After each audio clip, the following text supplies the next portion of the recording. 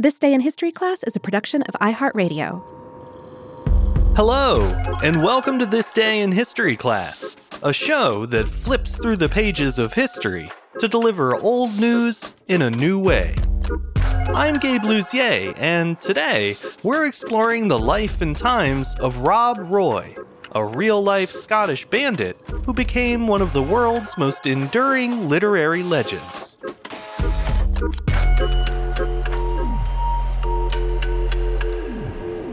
The day was December 28th, 1734. Rob Roy MacGregor, a Scottish bandit turned folk hero, died at his home in the village of Balwhidder. He was many things throughout his life, including a soldier, a businessman, a cattle rustler, and an extortionist. Today, he's best remembered as a daring romantic hero, kind of like the Robin Hood of Scotland. That perception is largely due to the many fictionalized novels, plays, comic books, and movies that have been made about him since his death. However, Rob Roy actually became a legend within his own lifetime. 11 years before his death, the first written account of his life was published, a fictionalized biography by Daniel Defoe titled Highland Rogue. The book changed Rob Roy's life and ensured that history would remember him as far more than a violent bandit. Robert MacGregor was born in early 1671 at Glengyle at the head of Loch Katrine in the southern Highlands of Scotland. He was the third son of Donald MacGregor, a landholder and chieftain of Clan MacGregor. Rob inherited red hair from his mother, Margaret Campbell. This trait later inspired his nickname, Robert Ruad, which means Robert the Red in Gaelic. The reference to his red hair was later lost in translation when Rob Ruda was anglicized into Rob Roy. The MacGregors were Jacobites, a predominantly Catholic group that supported the exiled King of Scotland, James VII, and opposed his Protestant usurper, King William III. In 1689, a Scottish Convention of Parliament recognized William III and his wife Mary as the joint monarchs of Scotland. The result was an immediate uprising among the Jacobites, culminating in the Battle of Killiecrankie in late July of that year. The Jacobites won the day, but their leader, Viscount Dundee, was among the casualties. Without his leadership, the Jacobite uprising fell apart fast. Rob Roy and his father both fought in the rebellion alongside the rest of Clan MacGregor.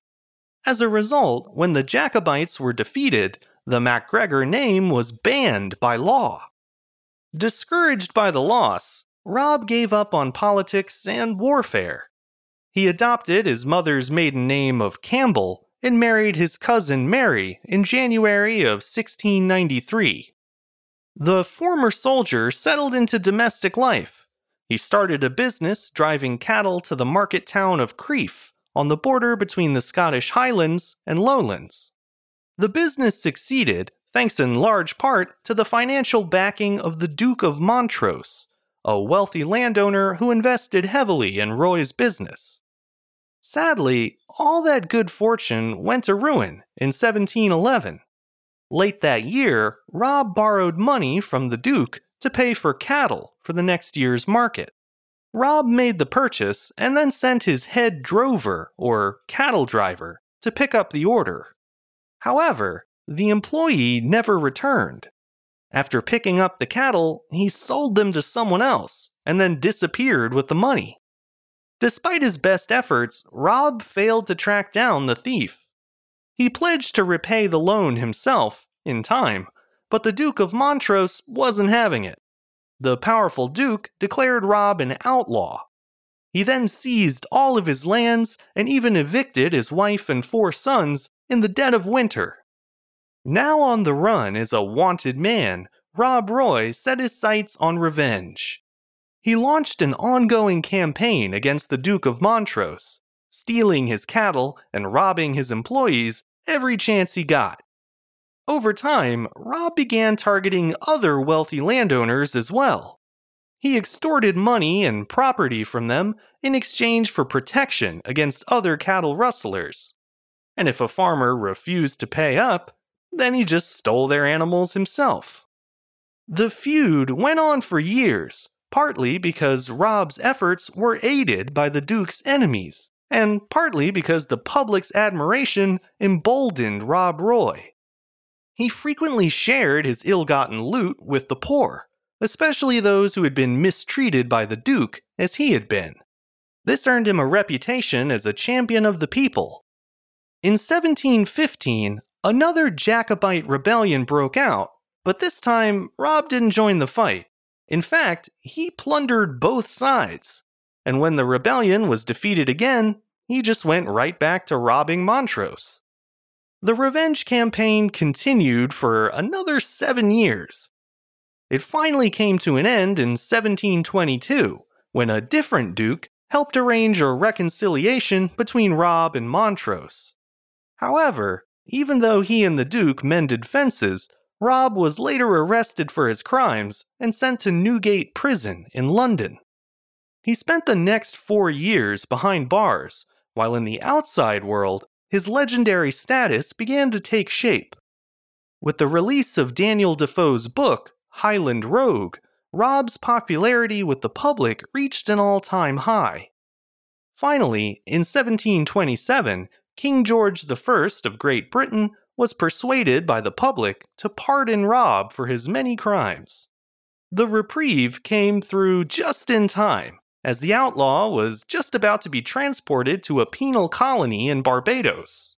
Instead, the 56-year-old outlaw was released and allowed to spend the remaining years of his life in the peaceful village of Balwydder.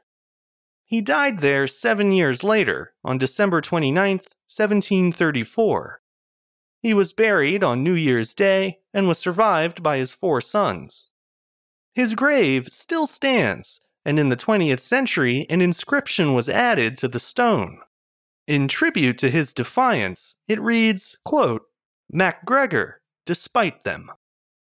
The legend of Rob Roy has only grown since his death.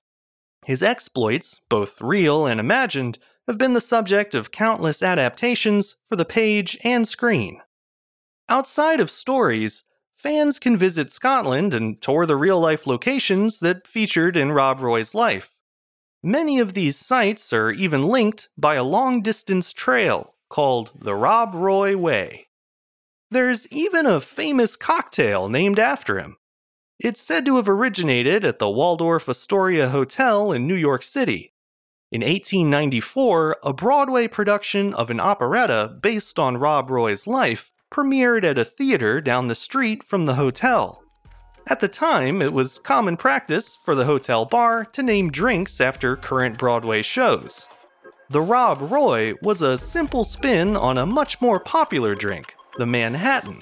The only difference? A Manhattan uses American whiskey, while a Rob Roy is made with, you guessed it, Scotch. I'm Gabe Luzier, and hopefully you now know a little more about history today than you did yesterday.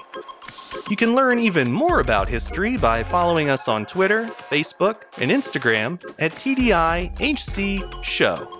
And if you have any comments or suggestions, feel free to send them my way at thisday@iheartmedia.com. Thanks to Chandler Mays for producing the show, and thank you for listening. I'll see you back here again tomorrow for another day in history class.